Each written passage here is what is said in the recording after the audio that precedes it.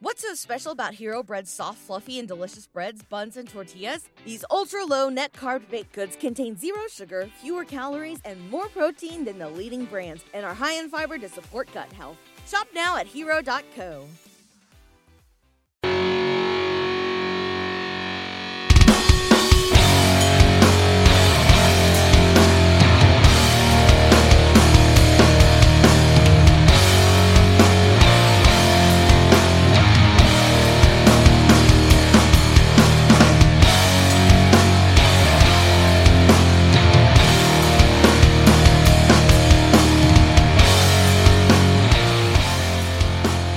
Hello and welcome to another edition of Turned Out a Punk. I'm your host, Damian Abraham, and once again I'm bringing you a conversation with someone who grew up listening to punk, may or may not still be involved in punk, but had their life changed by the genre in a major way.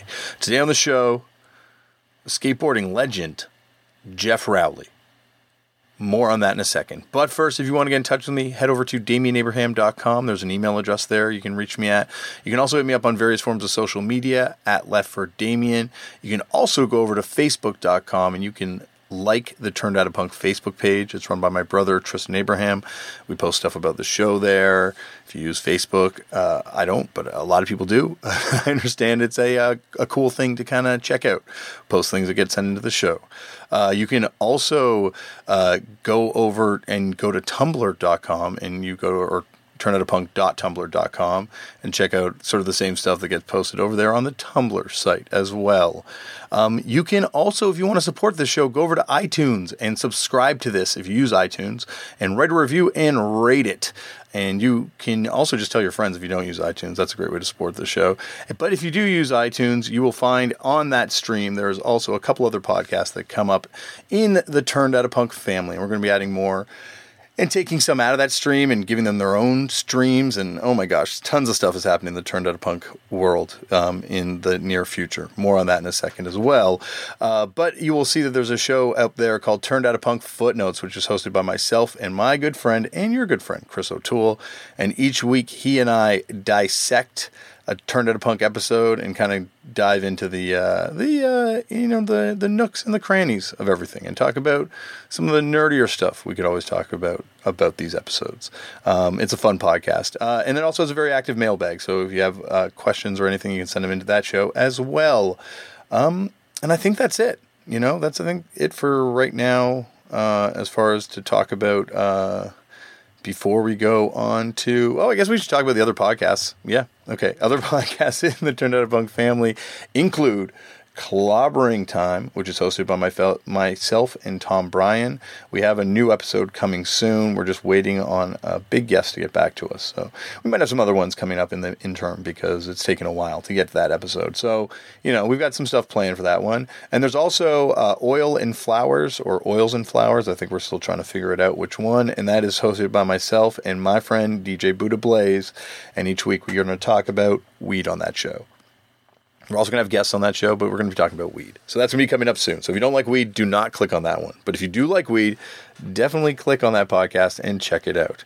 That is it for this podcast stuff to talk about. Now on to Turned Out a Punk other business, which includes Turned Out a Punk has its first ever live appearance coming up. That's right. Turned Out a Punk is going to be appearing as part of the Sound on Sound Festival in Austin, Texas. And this is a festival put on by the good people that did the Fun Festival. And I think they've now just kind of gone out and done their own thing, and it's amazing. It's always like an incredible, a list of bands that, like, where else will you see Young Thug play with Youth of Today? Where else would you get to see Turned Out a Punk live? That's right. We're going to be appearing on the comedy stage and podcast stage that they have set up. They're also going to be Tim Heidecker's going to be there. Todd Barry's going to be there. There's going to be lots of other stuff. And the bands that are playing, Explosions in the Sky, Run the Jewels, Descendants, Purity Ring, Death Grips, Young Thug, Thursday, Mac DeMarco, Courtney Burnett, Wale, Flag, God, there's so much stuff, tons of stuff that I want to get to. Oh, Dead Milkman. Oh my gosh, there's tons of people I would love to have on the show. Touche Amore, Bob Mold, Dillinger Escape. There's a lot of people. It's going to be a fun thing. So if you are in the Austin, Texas area on the weekend of November 4th, 5th, and 6th, you want to go over to Sherwood Forest and check that out. It is going to be a fun time, and I'm going to be doing this live. Probably much more organized than I'm doing this right now with this podcast, because I am running out the door to go play shows, and I've been running all over the place doing other things. It's been a hectic fall, hectic fall, but it has not stopped me from having, I gotta say, one of the coolest runs of guests that I've ever been on, and it's not going to stop, because this week on the show we have a very, very influential person in a lot of people's lives, Geoff Rowley, not just people that are fans of skateboarding, where he is a legend, a legitimate legend, but also people, like myself that played video games, people are laughing about that right now, but don't underestimate the power of playing a video game. Antoine talked about the influence of that soundtrack. I love those soundtracks in those Tony Hawk games. Granted, I'd heard like Adolescence and stuff prior to that, but like getting to hear them in that context and playing video games, playing Geoff Rowley's character in a video game, I don't know. Those are key moments of when I should have been spending more time applying myself to school, but no, I was applying myself to video games. But anyway, Geoff is someone that I've gotten to meet because Fucked Up played a show that he put on a couple months ago, I guess a year ago now, in Long Beach, California, where he opened up a free skate park for local kids in the area. It was in a particularly violent area of Long Beach, and this was going to be a free kind of cool activity for kids to have access to. And, they brought skateboards down, gave skateboards out to kids, and we got to play one of the most surreal shows, because we were playing in a gazebo in broad daylight in the middle of rush hour, and it was a very amazing one. And I think Lee at the time from Trash Talk had a broken ankle or leg or something crazy, but he was in a wheelchair watching the show. It's something that I will remember forever that day. But anyway, Geoff Rowley was there, and it was amazing watching person after person come up to him and just be starstruck. And I'm talking about people that had been around, quote unquote celebrity type people before and have been totally fine, but just be totally taken aback by being around, Geoff Rowley. And it's because these people they're professional athletes, and this is for someone who doesn't like, sports, quote unquote, in the capital S way. I don't know if you consider skateboarding a sport. I think that's a really controversial thing to say amongst certain people in skateboarding, but these people are like superheroes. Like they're larger than life, and the stuff they can do, especially for me who sucks on a skateboard, is truly godlike. So anyway, I've been working on having Geoff on the show for a while now, and finally we were able to make it happen, and I'm really grateful that I was able to do this. Now, on to something, unfortunately, kind of a bummer that I have to talk about before I get into the show today. Geoff brings up a band today on the show that is legendary to skateboarding and punk and skate rock and all that kind of stuff. They have a lead singer who actually started Thasher magazine. He's one of the founders of Thasher magazines, was the first editor there. But unfortunately, the band's name is Hate Speech. There's no other way to put it. And it doesn't end with the name. If you look into this band, they had a shtick that was racist. There's no other way to put it. And so I want to apologize for the offense that the name causes people. But I also want to say to anyone and everyone, we got to kind of look into some of these bands. And some of the stuff that these bands do, we got to call them on it, And this isn't meant to be something, on the show we keep it kind of light generally and things like that. But this is kind of ridiculous that this stuff is still going on and that we don't really talk about it and stuff. So, and for those of you who say like, oh, well, it's in the past, blah, blah, blah. No, this stuff is still real. Look into anything to do with the current treatment of Indigenous peoples in Canada or America and sort of the racism suffered by peoples all over the world, Indigenous people all over the world. So, I want to apologize again for the band's name, and I want to apologize for any offense people have taken by hearing it and stuff like that. And it's a weird one because it is something that is so tied to skateboarding history, as you'll hear. But I don't know. thought I should acknowledge that. So anyway, back onto today's show. Today's show is a great conversation with a incredibly influential person in skateboarding, someone who I don't necessarily share all the same opinions about of music as you'll hear on the show and stuff like that, but at the same time, someone that has had a massive influence on myself and many of my friends and many people I know, and probably many people I don't know. I'm sure many people I don't know. I don't know that many people in the grand scheme of things. So everyone, please sit back, relax, and enjoy Geoff Rowley on Turned Out a Punk. Geoff, as we were just talking about, this has taken us so long to make happen, but that is not for lack of trying. No, it's not for lack of trying on your end, and believe it or not, on my end, just the planets did not want to align. No. But they have finally touched down and landed, and we are, in fact, in the same time and space right now. Exactly. Well, that's all that matters is the here and now, and I guess in this case, the past. So I'm going to start this off the way I start them all off, which is, how did you get into punk? Do you remember the first time you kind of ever came across the genre? Well, I grew up in Liverpool, right? And I grew up playing soccer, playing football. Do you know what I mean? Since I was a little embryo, my dad played football like crazy. And so he actually managed a team and he was semi-professional. And then when I was I played for like a Sunday league team called the Egbert People's Hall. And then I played for my school team. But when I started skating, when I first started skating, the first time I saw a skateboard, I was just like kids riding down a hill at the back of this shopping center, and they were just like small plastic skateboards. But then really when I started seeing guys, from my school, a guy that had a kind of a big orange mohawk, and he had like denim jacket with, Iron Maiden patches on the back. And another friend of mine whose name was Gobbo, he was like just a Neanderthal looking guy, but I saw them walking down the street with like skateboards, and the boards were like big boards with big bright wheels and bright graphics, and I'd never seen that stuff before, but I'd also never really linked up skateboarding with punk. Like growing up, punk, that wasn't in my household. But when I first started seeing skaters around before I'd even bought a board, was the first time I kind of saw like real punkers on the street that I knew, and so I went into a skate shop in the town or a record shop called Probe Records, and I knew they sold skateboards just from word of mouth, but it was kind of like back then it was up like a kind of a dingy side street, which is now like the busiest tourist area. It's almost like a few doors away from the Cavern, which it was around.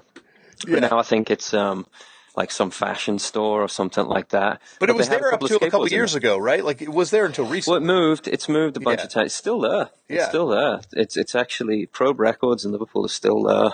Awesome. But when I went into the shop, that was the first time I would say I was really exposed to just punk music and punk artwork and just the sound of it all and the smell of it too. Punk has generally been fairly smelly.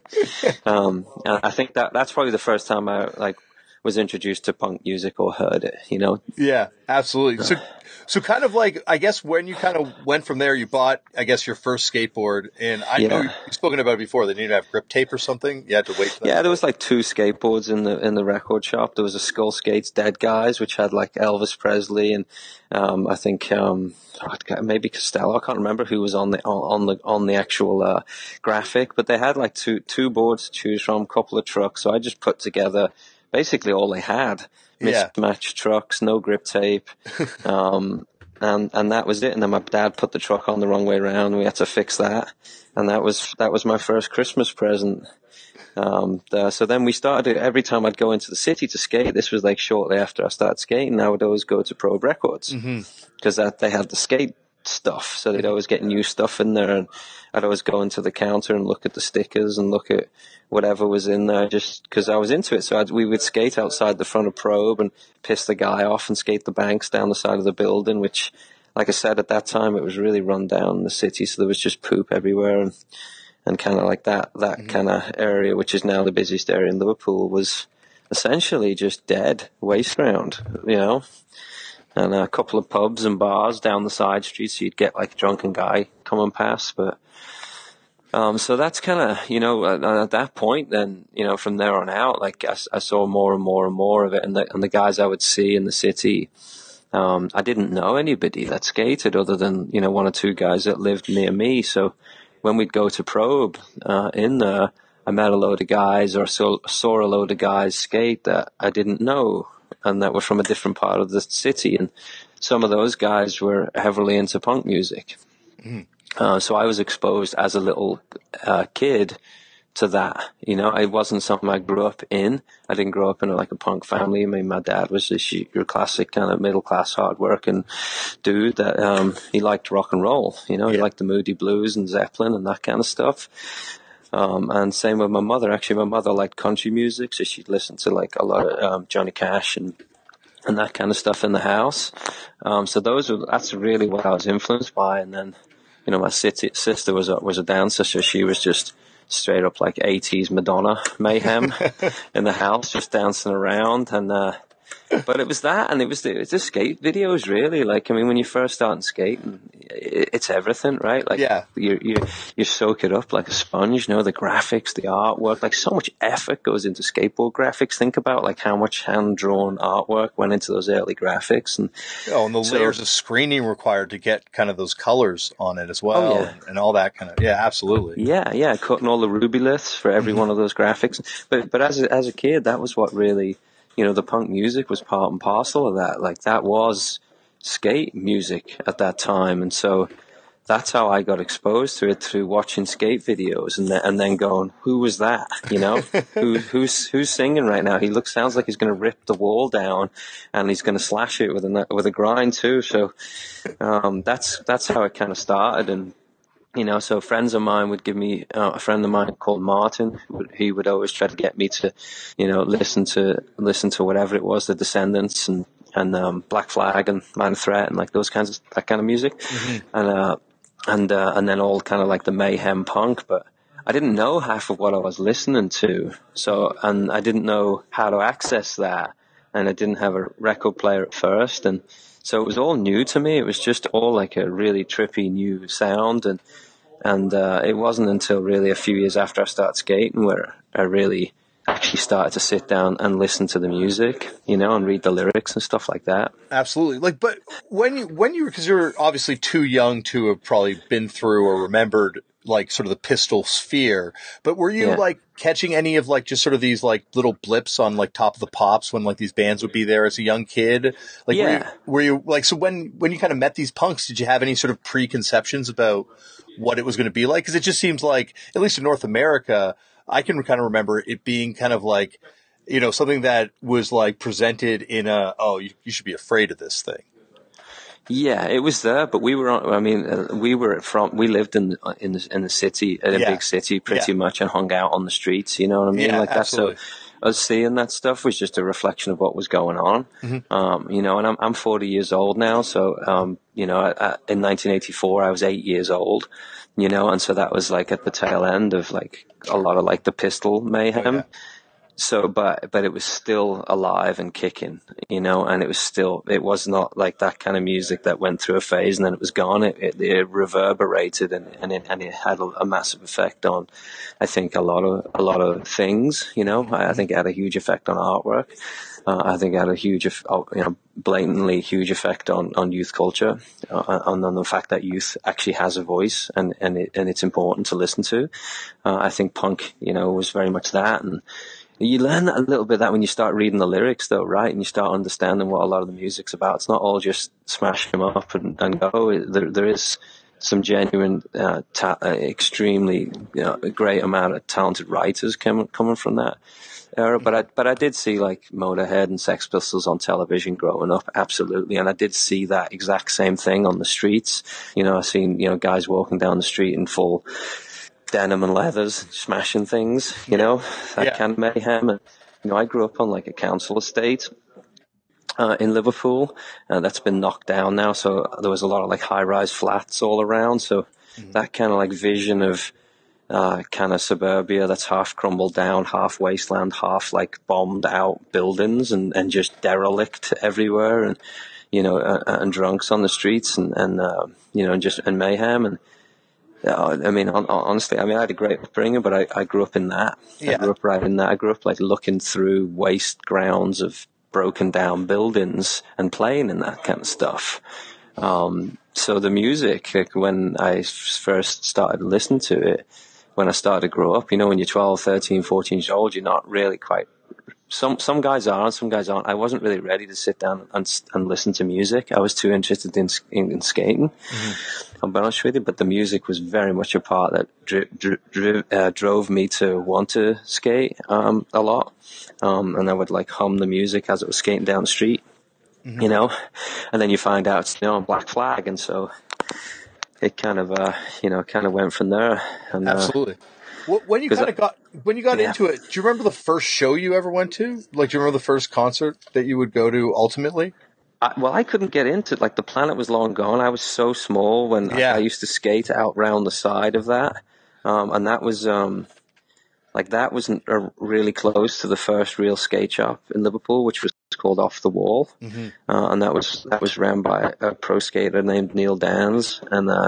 And he opened it up in a really old building in Liverpool called Quiggins. And the Probe and Quiggins building is still there, although the guy who used to own it isn't involved with it anymore.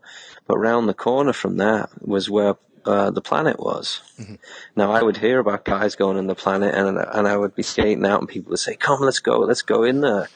But I was so little, I'd already tried to get in bars before and got like kicked out. Yeah. So I was terrified to go into like a punk bar with like at 12 years old. Now, if I sent you a picture of what I looked at like at that age, you would think I was like 6. Yeah. I was a little kid. My balls didn't really drop until I was like about 15, like kind of a little bit later than, 12 to 18 months later than like most of the other guys. Yeah. So I was pretty sensitive at that age. You know what I mean? Like I knew I was a little sensitive, he says. Yeah, you say that to one of my friends growing up, they probably said I was a little shit, but a little shit that was sensitive, and that's possible.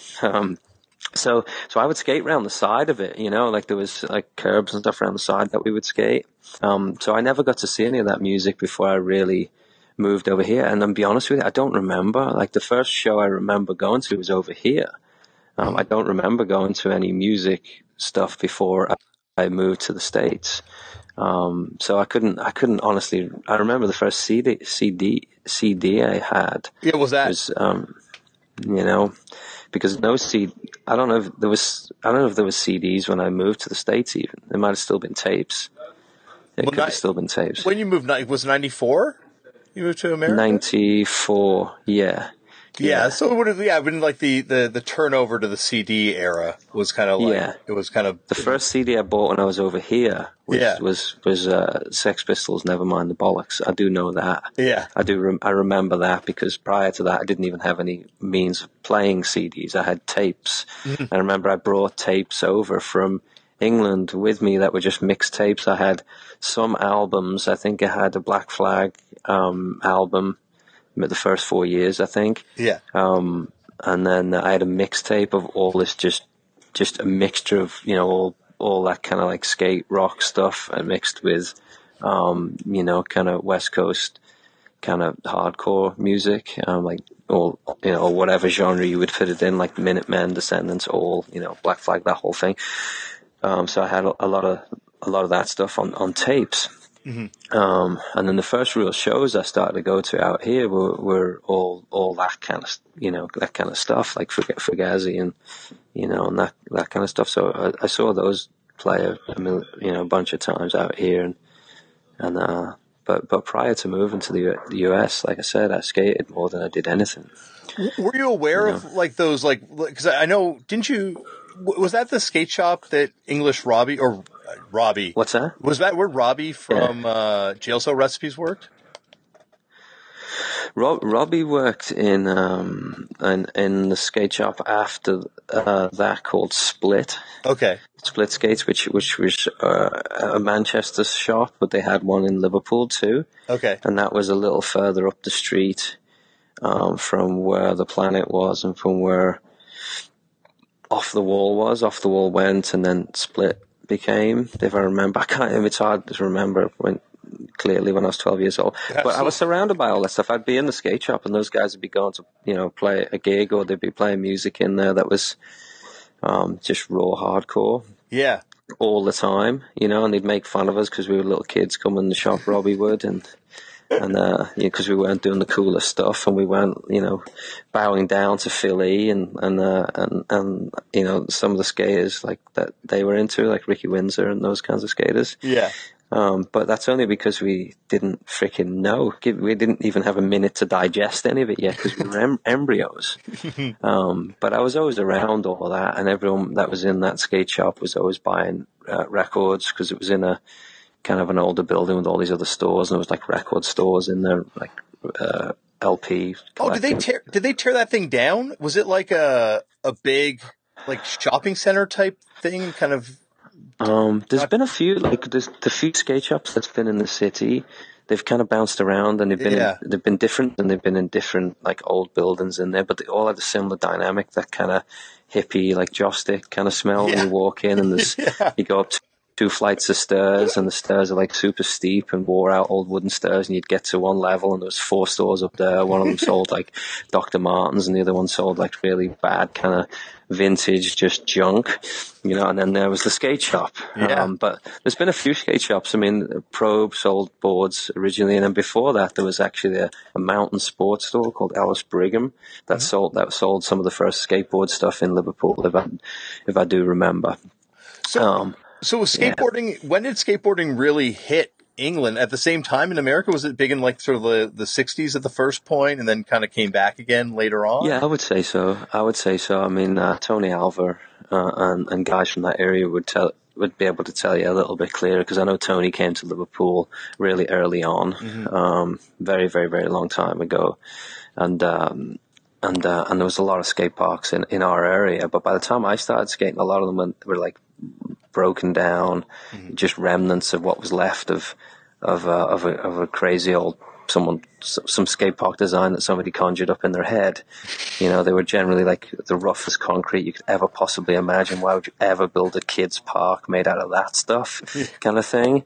You fell once and you suffered for months, on them. So when we first started going to parks in the city, they were all broken down, so they were half filled in, or but so we had a lot of pretty interesting skate parks in the area if we had the chance to get to them. And we also, what was cool about Liverpool is like location wise, we had guys like Howard Cook and Adam Cook that were on the other side of the water in Wallasey, which is across the other side of the River Mersey. If you look at a map of Liverpool, you go across directly from the city centre across the water, and you take the ferry across the Mersey. Yeah, the Voorhees played on that ferry one time. Yeah, yes, it's amazing as long as it's not all over the place raining. Yeah, but I can't believe they do shows on that city ferry. Like, I don't know if they still do it, obviously. I don't think they still do it. You can also rig it up though. But that's so amazing. I think it would be amazing to do a show in the night. Oh my God, yeah. So we had different people we were influenced. Like, we had a lot of different people from different areas that skated that would bring in their kind of music style or their skate style, and it was all hand in hand, like, we all skated together, all the guys that were into punk and hardcore and whatever music anyone was into. There was no issues in Liverpool with that. There was never like, oh, you're wearing baggy pants, oh, you've got dreads, oh, you're listening to punk and you're listening to reggae. Like, it was, no one really, honestly, really give a shit as long as everyone was down to skate. And that was what was rad about Liverpool, is everyone was always down to skate. And everyone was always out skating. It was never like, that was what we were doing. We loved it, like, and that was apparent. And I think that's one thing a lot of the Liverpool skaters and the guys who were in bands in Liverpool took with them, is that we did it, you know what I mean? We were into it big time, and I don't think every area kind of had that kind of dedication to it. But yeah, so we always knew, like, Robbie and everybody was in a band, but I never saw him play, Yeah, no, they're one of those bands that I wished I had seen live, and even video footage of them is not that easy to find, and they're Oh, they took Youth of the Day, I think, on. Well, they were opening for Youth of the Day on that first tour, I think, over there. But that would have been something special to see. But also, have you tried to get a hold of Robbie? He's around. Oh, I know. Oh my God, I've stayed at Robbie's house. Robbie is. Oh yeah, Robbie is a friend. Absolutely, I love that guy. Brad. Punish him about Jailcell Recipes every time I see him. It's Liverpool. Like that's the first place we ever played was in one of those giant things that you were describing when we went to the UK for the first time in the band. Was it one of Foxy's gigs? No, it was booked by another guy who was awesome, and he gave us jacket potatoes to eat. But Foxy was out of town on a skateboarding trip, so and that's what leads into my next point I wanted to bring up. So no one was at the show. Like, no one was there. And that's unusual because Liverpool usually gets a pretty good turnout. Well, that's the thing is everyone was away because it was like a big skateboarding thing that everyone went out of town for. And that's because I guess, you say like you don't have to be punk to be into skateboarding in Liverpool, but it seems like a lot of the punks that I've met there were skateboarders. Like I'd say the majority of punks that I met are into skateboarding, and that goes right to this day with like my friend like Russ and stuff like that. Who are like all these people are still skating, and it really, and I don't know, maybe like I haven't been involved in the right punk scene in London or to see it as much, but you don't really see it in the rest of the UK in the same way that you do in Liverpool. No, that I've seen. No, I don't think you do. But I don't know if you see as many of the older guys still skating like you do in Liverpool. The thing, you don't see them a lot in Liverpool, but they do skate. There is. I mean, I have a good friend who's one of the older skaters in Liverpool. His name's Fez, and he's in his 50s. And I think I met Fez with Foxy actually. Yeah, probably, and he still skates. Yeah. Do you know what I mean? Not when anyone's around. And everyone in the city probably thinks he doesn't, but yes, he does. He still goes to Tesco supermarket and hits the curbs up. Mm-hmm. Puts on his Deep Purple to get hyped, and then heads over there. That would make sense. Like just like it seems like the fact that there is such a populace of skateboarding people that they would still be skating. But it's also a music culture, like the city. Mm-hmm. The city centre in Liverpool is pretty amazing. It's the location of it right on the water. It's beautiful. And so it had and it has lots of space to put on shows and those kinds of things. So it's always had that kind of like scene. But it's always had a pretty rad, kind of bar scene too. Like the characters in Liverpool are very much willing to communicate with anyone from out of the city and have a laugh. Like a good sense of humor, good sense of camaraderie, and I think that definitely it nurtures music. Those kinds of environments where you have an old fella in the pub sitting in the corner and you can have a laugh with him, and maybe he went and saw the Beatles. Do you know what I'm saying? And you can have that conversation with him. It's always been a very much a music oriented culture. But if you look at like the location of Liverpool, it has like influx of people coming from just north of there, like Southport. And you can go northeast of there, and then you're in Manchester or that whole area. Those kind of influences coming from those areas into Liverpool, and then you can get a boat to Ireland from there, or you can go right across the water and be in Wallasey in North Wales, and all those different people go into the city of Liverpool regularly to get their stuff, or if they need to go into a big city for whatever reason. So you get it, and it has a lot of universities and stuff too, a lot of big universities, and a lot of the city culture and a lot of the old history of the city is right in the city centre. You have two big churches right in the city centre and a big old port with those old warehouse spaces and everything. So you have that influx of students, and you have that bar culture, and you have that character, and it's going to breed good and bad, and that can come out of music. And Liverpool's an area that doesn't have has had great musicians come out of it that aren't just from one genre, from lots of different genres. And it's not a big city, it's small. Population-wise, it's not one of the biggest cities in the country. But from historically and from just a cultural standpoint, it's one of the most important. And the more you look into the city, the more that becomes apparent, Also, No, I was going to say, it seems like more sense of civic pride than any other few cities I find too. Like everyone, I've met from Liverpool knows like a ton about the history, and like, I guess, like, or we'll talk about Boys from the Black stuff or make reference to like, like it just knows about kind of like the importance of that place. So you kind of talked earlier about skateboard videos, and that was so important for exposing you to music. Do you remember the first one of those you bought? Savannah Slamma. Okay. Savannah Slamma in Savannah, Georgia. That was a Thasher video, but I bought it from my friend who I mentioned a little area that was a Neanderthal-looking skater named Gobbo. Yeah. And that he would always wear like a denim jacket with a big overkill patch on the back. But he was the only guy I'd heard that somebody had a skate video, and he was the only guy that had it. And I eventually got a hold of him. He's like, yeah, I have it. It's in someone's house. You want to buy it? And I skated with him from one guy's house to another guy's house. And, was waiting there for hours. Eventually someone comes down with a tape, hands it to him. I gave him some money, and I took it home and watched it. And it turns out years later, he'd sold me like half of the video. But it was a VHS. It was a VHS copy of a VHS copy of a copy that was filmed out of someone's ass.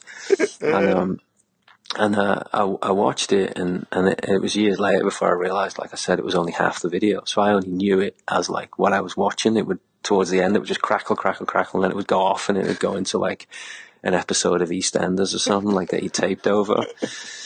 But yeah, it was Savannah Slamma, and if you watch that video, I think it was Savannah Slamma. I'm not sure if it was the second one or the third one. I can never remember. Yeah. But it was the one that had all of the Stesic artwork over it, and it was all Drunk Injuns music all the way through, most of it. And it had all those short clips of all of those characters that I'd never been exposed to, Eric Dressen and Scott Oster and Tommy Guerrero and Lance Mountain and all of those. And I was actually, believe it or not, I was watching it last night. Oh, wow.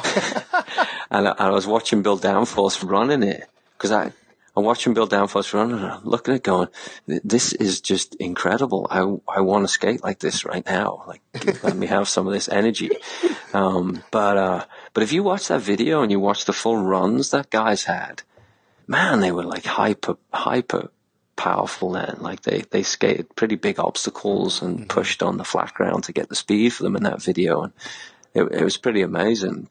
So I watched that video, and that's the first time I saw tricks, Yeah. The only tricks I knew were what I was seeing a couple of friends doing, and it was basically just ollies and axle stalls and stuff like that. And when I watched that video, it blew me away, and the music was so energy driven. It was so in tune with what was going on the board, that I would have to say that from a music standpoint, was really what got me hooked on skateboarding, and that was Mofo, the Drunk Injuns, Yeah, well, Mofo was the original editor for Thasher magazine, so he was responsible for a lot of like the thrash, that we take for granted in the word thrasher. He very much brought the balls to that whole program and put it in the mag. And the current editor is like an old Boston hardcore guy too.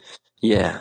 And so they made that music for that kind of thing. Really, they were just, if you ask Mofo, he'll just tell you he just did what was in front of him and just kind of just went for it a little. But he's a great singer. Oh, smoke, is he a good singer? And that was something that, years later you do give thanks for that. Like, wow, like they were good too. They were talented, at what they were doing. And so it stands the test of time. And I find a lot of music doesn't. And a lot of the early skate music and a lot of hardcore for me stands the test of time.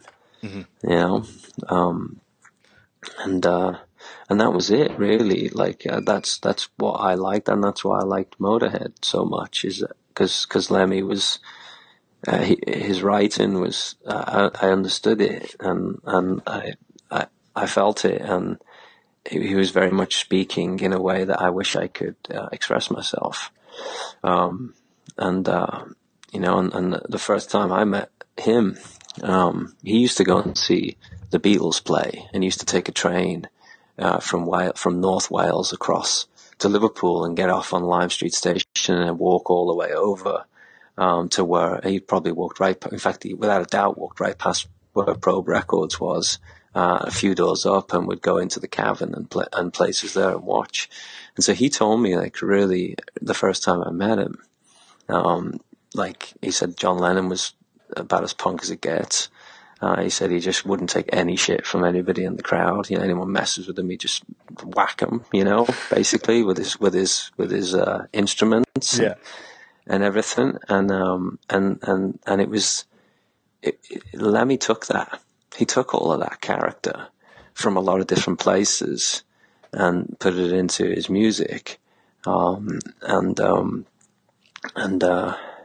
so I don't know. Liverpool has affected a lot of people in a lot of creative ways, and I'm thankful that I grew up in the city. It's an amazing place. It's funny because, like, you think of John Lennon, and it's, you know, you brought him up at those shows having to deal with the audience. It's like, yeah, Liverpool, you know, it's an amazing place, but it is a hard city. And especially at that point, it would have been, you know, in the 60s. Yeah, absolutely. I mean, it was very industrial too, because it was a port town. And my granddad was both my granddads. One of them was in the war. You know, he was in the military, and he was pretty much just shell shocked when he got back. You know, seeing his best friend's throat slit right in front of him and blood splattering all over him. And my other granddad was a ship fitter in the docks in Liverpool. And so Liverpool is a very, very tough place for a number of reasons. It was tough because you had to be tough to feed your family, I think, and very middle class. And so come the weekend, including for us when we would skate, it was get all that out, you know, because the rest of the week you're fighting uphill a little. Yeah, you know, and it's got a little bit better in the city. It's not quite as bad in the city centre area as it used to be. Well, it's nowhere near as bad as it used to be because there's cameras everywhere now. But it's still rough and tumble. You know, it's still rough and tumble.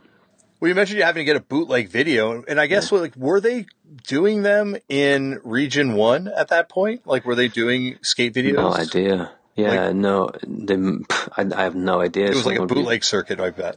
God knows how it was recorded, and, you know, and and then I saw Wheels on Fire, which was a little softer, right? Yeah. Like listening, still going from like the Drunk Engine to then watching a Santa Cruz video with all the Descendants music in there, which is very, very catchy, isn't it? Like Descendants is very, very kind of catchy music, and absolutely, kind of a drawn out punk, not quite as fast or not quite as explosive aggression or anything.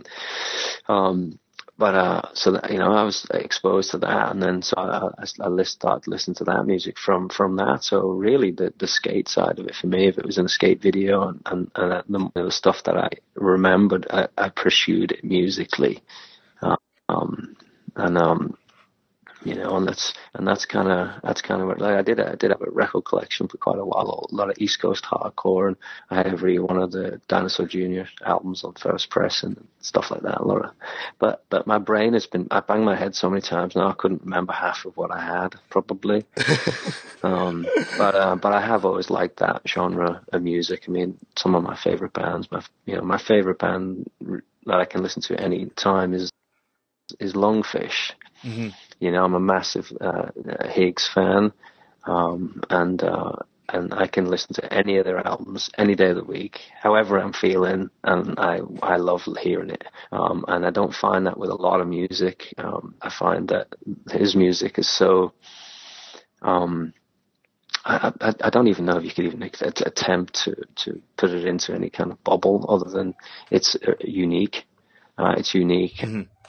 And it's very much creative and open and doesn't close doors in your head. It creates inspiration for me. And then I like the slow and steady drone of a lot of the Lungfish kind of sound, and the way that he expresses those, you know, hits those high points with his singing. And I only got to see him play once. I saw him in Washington, D.C. with Ed Templeton, and I don't know remember when that was, early 90s, late 90s then. If I came here in 94, it would have been, I don't know, 90s, 96, 97, 98, somewhere in there. I saw them, and you know. You talked about going to see Fugazi earlier and you know, seeing Lungfish. What was like kind of the DC, where was that coming to you from? Like, where were you getting into that music from? Well, Fugazi and the Minor Threats, I knew that music, you know what I mean, through natural progression of listening to some of the other stuff or hearing stuff on videos, skate videos that came after that. Yeah. And then also from exploring music in those genres, you come to that pretty quick. But then when I moved here from 94, the first like 6 years, 6, 7, 8 years, I spent a lot of time with Ed Templeton. And so I was exposed to a lot of new music through him. And so I explored more of the Discord sound than I had done before, through liking a lot of like Fugazi and expanding into Lungfish, and then looking at some of maybe the less known Discord bands like Grey Matter and Dag Nasty and that kind of stuff. And I love all that stuff now. Even now I can listen to it. It doesn't sound like it's kids singing. It doesn't sound like it's dated. It sounds very much genuine. And I don't know. And I still find tracks, with those bands that, the more I listen to it, I listen to some of those songs differently and find new inspiration in them, or find out that some tracks that maybe I didn't really give as much time, now I'm really like opening up to. And so I'm still exploring that. I mean, I'd love to hear younger bands like that taking those kinds of sounds and really turning it into something more current, and we're ready for that. We're ready for sort of like a whole new music genre explosion that I don't know, comes from a place of education. I think kids need that now. You want to start a band? But we're too old. No, well, let me tell you, if I'm too old, I'm in a lot of trouble. Well, it's funny because, DC. So am I as a skateboarder at 40, but it doesn't. Who cares? It's the creative doors. If they're open and you progress, and then keep them open. Yeah, absolutely, absolutely. Well, DC does have like a great. They've got a new wave of DC hardcore. Do they? They're calling it, and there's like a lot of cool bands kind of coming out there right now. I need to hear some of that. I need to hear that. Yeah, and there's like, and also like hip hop wise, there's like a lot of people doing like Kendrick Lamar, like doing. There's like a real rap progression too, like lyrically. Like I think that's the thing is we're. I know. I'm not turning down that, but that's not. It just has no bearing to my upbringing. It's just not sonically what you want to hear. Yes, but I respect it, and I like a lot of the younger hip hop guys. I like all of those Tyler and all those guys. What they're doing. I like the fact that they're just going and doing their thing, and it's real, and they're into it, and that's amazing. And it's genuinely pretty positive too. It's not a negative. I'm gonna kill someone. I've got a nice. Check out my bitch on my arm right here. She's got big tits. Check this out. It's a little more. There's a little more to it than that, and that progression's great to see. I just wish we'd see more punk, hardcore influenced music. That's more people are seeing like what they saw with the Sex Pistols. People saw the Sex Pistols. Yeah. They were on television. They were all over the place, and they weren't watering down their music to get on there. They were doing it just out of sheer just balls, and and they were hitting it right on the dot culturally at that time. And the world drives me nuts right now. Like if I was 16 years old, and had the willpower to go down that route and start a band, man, it'd be a great time to do that. There's a lot that you could just raise hell over, I mean. Well, yeah, no, definitely. I think this is a point where you're it's like if it didn't feel like 1975, 76 or 1985 or 84, I don't know what it feels like then. But like Sex Pistols were such a confluence of time and space. Like, I don't know. I just couldn't imagine something like that happening again, taking hold, in the same way that it did, right? Like, it just... No, well, it never does. It's never the same, right? I mean, it wasn't, I mean, when the Beatles came in and, and then, you had, Sabbath and Zeppelin and all of that kind of stuff coming, they still, like I said, musically, they were refreshing, but it was visible. I find a lot of the hardcore music that I listen to for out of choice from the musicians. They didn't want it to be like that. They wanted it to just, you needed to find it, and if you liked it, then you needed to listen to it, but they weren't going to commercialize it or water down their music to appeal to a broader spectrum. And I can relate to that completely. I mean, I feel a similar way about that with skateboarding, where it's a fine line. You're always running the edge. And, I've been, ridden for some bigger companies now and over the time that I've been a skateboarder. And then I'll tell you, at times it's been difficult to go, I don't really want to have my face on that. But then sometimes you make the informed decision, because if somebody doesn't do some of that, then it's going to be worse. And that, I find that a lot. I mean, that I do the Street League commentary stuff because I love skateboarding. It's easy for me to talk about skateboarding, and I'm comfortable people hearing me talking about skateboarding. And that's why I do it. I do it because I like and enjoy doing it. But if it was a different circumstance, it wouldn't work. Mm-hmm. It wouldn't work for me. And that's an example, but it has always been, and Lemmy's a good example of that. He always really commercially, he got a lot of respect from a lot of the, other his peers in the industry. And he got a lot of play and a lot of publicity from people saying that all the time, that they bowed down to him, whether it was guys like, Ozzy, or whether it was, Dave Grohl or somebody from the Foo Fighters, who I'm not a big fan of their music, never really have been, even though a great band. But they would tell everybody that musically Lemmy's shit, But meanwhile, they were making no money off their albums and barely being able to be a band. And yet he was making music that was fantastic. And that's kind of my point. It's I'd like to see some of that music that I've been influenced by, that I do think has a rad energy to it and an educational backbone to it on a lot of it. I'd like to see some of that a little bit more, kind of out in people's faces, because our history of our skateboarding is punk rock. Yeah, it is.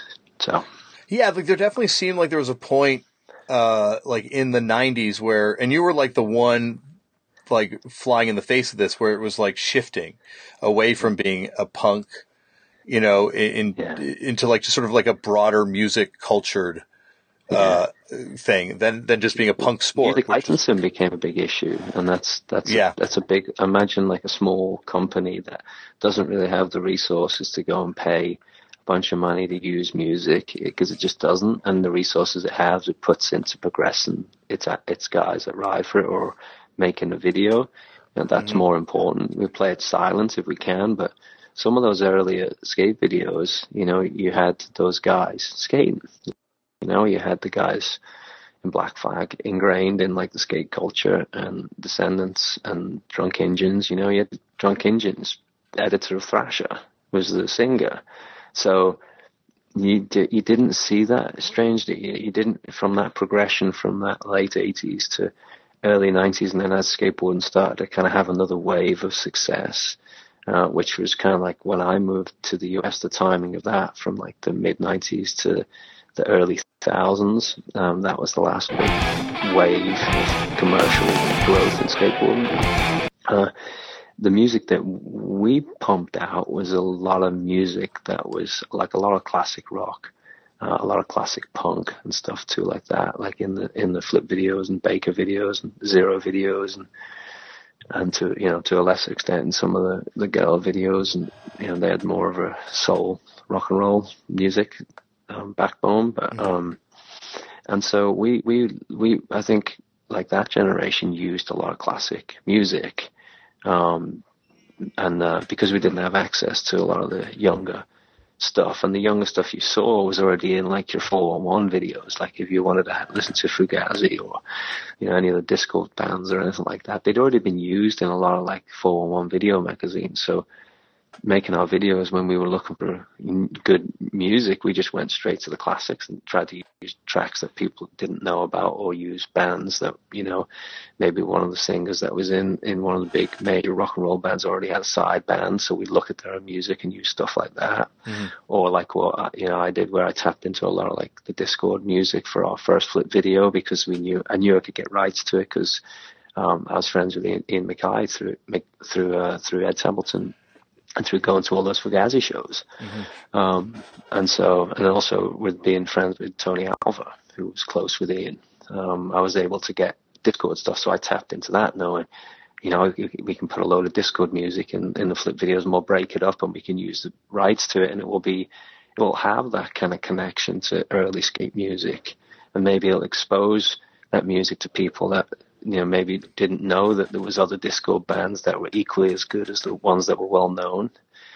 There was a real synergy that worked together between, like so many people have been on this podcast have talked about how they discovered Steve McBean from Black Mountain, Pink Mountain Tops, talking about how he discovered Dinosaur Jr. through skate videos, and there's just so much of music discovery. It's weird you just said that, because I was just going to say, and then after that, when Flip was making its early videos, we started doing tour videos and stuff. We were looking for music to be able to use on tour videos, but again, we had a budget, because we were doing them on a cable television network. So they gave us budgets for the show, and all had to be licensed and approved, and we could either use from there, go into their catalog. And I literally sat there and listened to probably freaking 1,000 CDs or something, and just went, 99.9% of them are awful, and this 1% still awful, but it's, so, and then I'm sitting with hands in front of me going, okay, well, I know I can get, all the Motorhead stuff, or anything that they're friends with, and I know I can get the Discord stuff, but what am I going to put on, what else am I going to find? And that's when I started to look at, like, I found Black Mountain and Steve. And Steve was amazing, letting us use a lot of his music in our tour videos, just openly and genuinely, and just enjoyed skateboarding, and was stoked that his music was playing over the top of skateboarding. And I was stoked that he skated and we were using his music. He's a rad guy. Amazing guy. And also, it's funny, he first started going, like, he'd gotten to punk when he was like 12 years old or something crazy, like going to shows that, like, I wouldn't even imagine. Like, he's like, I had to miss Minor Threat for the first time because I was too young to go. And stuff. It's like, holy jeez. So anyway, well, I could talk to you forever, and I haven't even started telling you about, your shoes and all the stuff that I have downstairs that belong to you. But anyway, I can leave that for another time. Geoff, I just kind of want to, I guess, wrap by saying, like, you kind of brought up the change in everything that happened, I guess, post the collapse of the music industry, when everyone started like freaking out about licensing. Yeah, it was very difficult. Nothing was quick, and no one would get back with you. And it was right when email was really, I mean, cause you got to think, like, cell phones, laptops, all that stuff, all that technology was all just coming into play all around that time. And so there was good sides to it, but then there was a lot of problems with music licensing and skate videos, and that's unfortunate. That's unfortunate. Or I was good friends with the guy who makes all the music videos for the Coral. That Liverpool band, the Coral. Yeah. You ever heard of them? Yeah. And I had, like, a total inroad to his brothers in the band. Everything was great. They skated, and he made all the music videos, which were pretty rad. Their music videos are actually pretty cool. But my friend Kevin made those, and I still couldn't get to use their music for a big commercial over here because Sony just shut it down, even though it would have been great for the band. You know, it was a big Vans commercial that was running on MTV. They'd have been paid for it, everything properly. And I couldn't get to use the music. So there's an example of very difficult. It has been very difficult to show that music that maybe should be, you know, used and exposed to people through stuff like skateboarding. But as skateboarding becomes commercial, people want money out of it. And so it's a fine line between getting a bro deal, getting someone paid, and essentially everyone's happy where the music plays over skateboarding and kids are exposed to new music through skateboarding and through youth culture, creative youth culture. Yeah, like, do you think it's going to change skateboarding in a way? Because, like, we've talked so much about how skateboarding's so tied to music, you know, be it... Well, you can't play it. Like, think about it. Like, how, like, right now, let's just say we get off the phone, we go, okay, let's make a big skateboard video, whoever it's for. How do we get rights to the music? It all has to be licensed, and therefore it more than likely has to be paid for. And so you're then looking at a massive music budget, and it just doesn't justify the means. You know, it really just, it doesn't, when you're not going to sell any DVDs, much like if you make an album, you're not going to sell, you're probably going to sell more online than you're going to sell hard copies in this day and age. But you'd know that more than me, because I don't distribute music or sell it or buy it like that. So I'm not completely up with the state of the union. But it's not much different from us making a skate video where we spend years making creatively this new thing, and we go to put it out, and then it's on all of these rip-off sites and all over, you know, Facebook and Instagram, or people starting media things through those free social media outlets and taking all of your creative energy and just ripping it down and putting it into short clips and taking it from everywhere and trying to start a business on that. And, you know, it's hard for me to see that and think that that's a good thing, because it's creative theft, in my opinion. It'd be much like them taking your music, putting it into a mix, and making a whole website of that and just taking stuff from everywhere, you know? I don't want people to see my skateboarding from 20 years ago. It's gone. Look at it now. Yeah, like, I guess that's the thing, is, like, nothing goes away. It's here forever. Yeah. You know, and there's now, it's just like, there's just everything. It's just a glut. Well, it's free. Like, people just can, like, if I go out right now, I film 5 tricks on a skateboard, you know, whatever, 3 seconds a clip. Somebody came out and filmed me. They spent their time coming out and documenting that and using their creative eye and their creativity with sound to document that. And then people just post it all day long. And so, and they can change the music. They don't have to credit anybody. They're supposed to. Obviously, it's already covered by copyright and trademark laws. Those elements are, but it doesn't stop people doing it. And I don't think it's a great thing. You know, I think it's going to tighten up a little bit more, because it's too much information. Is just that, you know. Yeah, well, certainly, you know, like, as you say, like, you know, it's funny because, like, people don't even bring it up but as much, but, like, skateboarding videos is another thing that was, you know, probably devastated by downloading and streaming and things like that. Absolutely. Yeah, absolutely. I mean, absolutely. I mean, we those videos cost a lot more money than people think, you know, and if you look at the videos from, like, the late 90s, early 2000s, they were filmed all over the whole world. Skate videos before that weren't. They were, you know, the Santa Cruz videos were filmed in Southern California. Do you know what I'm saying? The Powell videos were mostly filmed in Southern California. You know, Savannah Slamma video was filmed, because it was a contest in Georgia, in one place over the course of probably a week or less. And so our videos, the first videos from the generation that I kind of really grew up in, or after I'd moved to the US and was actively, permanently 24/7 skating, living in an apartment with however many people were in there. We had tricks everywhere in the whole world, and the idea was, let's make the best videos we possibly can. I don't care where we need to go. If we can get somebody to pay for it, or we can pay for it, we'll just go and do it. That was the mentality in those early flip videos and zero videos and Baker videos. It really was. And same with the music. It was we're going to choose all of our own music for our parts. No one's going to choose that. Some guy that doesn't skate is not going to choose the music that I'm going to have over me riding my board. And it's easy to say, but if you actually think about it and look back, it wasn't like that before that 90s, early thousands generation that I grew up in, the Tony Hawk Pro Skater period. Mm-hmm. Like, videos before that, like big skate videos, guys didn't choose their own music. It didn't happen. Just didn't happen. And so that was important to me and a lot of other guys that are of my age.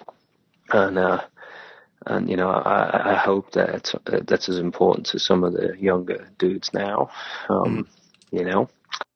But they've got to occur. You're in charge of your own destiny to a large extent. So, you know, that's the way I do it. Like, no one will ever choose music for any of my video parts because there's a lot of, like, you know, blood, sweat, and tears in those videos, and I love it and I enjoy doing it, and I want people to get an experience, feel that energy while we're out skating, and have the music be in sync with the skating. And you know, who knows your music that you like better than yourself, you know? Absolutely. So if you can find something that moves with your rhythm, and so, you know, if you look at a lot of the videos, the music that I've had, it's generally been fairly similar stuff, you know? Over time, there's always that energy drive to it, or it doesn't make me want to skate, and I want to watch something that makes me want to skate. Well, you know, not... This would be a point for another day, but yeah, Tony Hawk Pro Skater we could go into, because that is another thing that a ton of people that have been on the show, that's what introduced them to punk. Yeah. You know, like crazy. A whole other generation of kids getting into it through that. Well, Motorhead can thank me for that. I got them in that one. Well, there you go. Well, thank you for that. Because a lot of, I think maybe it would be a different generation of musicians even more today without that. I thank you so much, Geoff, for taking the time to talk to me, man. Yeah, you're welcome, and you know, hopefully I'll get to see you around soon. Hopefully I get to see you play soon. Absolutely, man.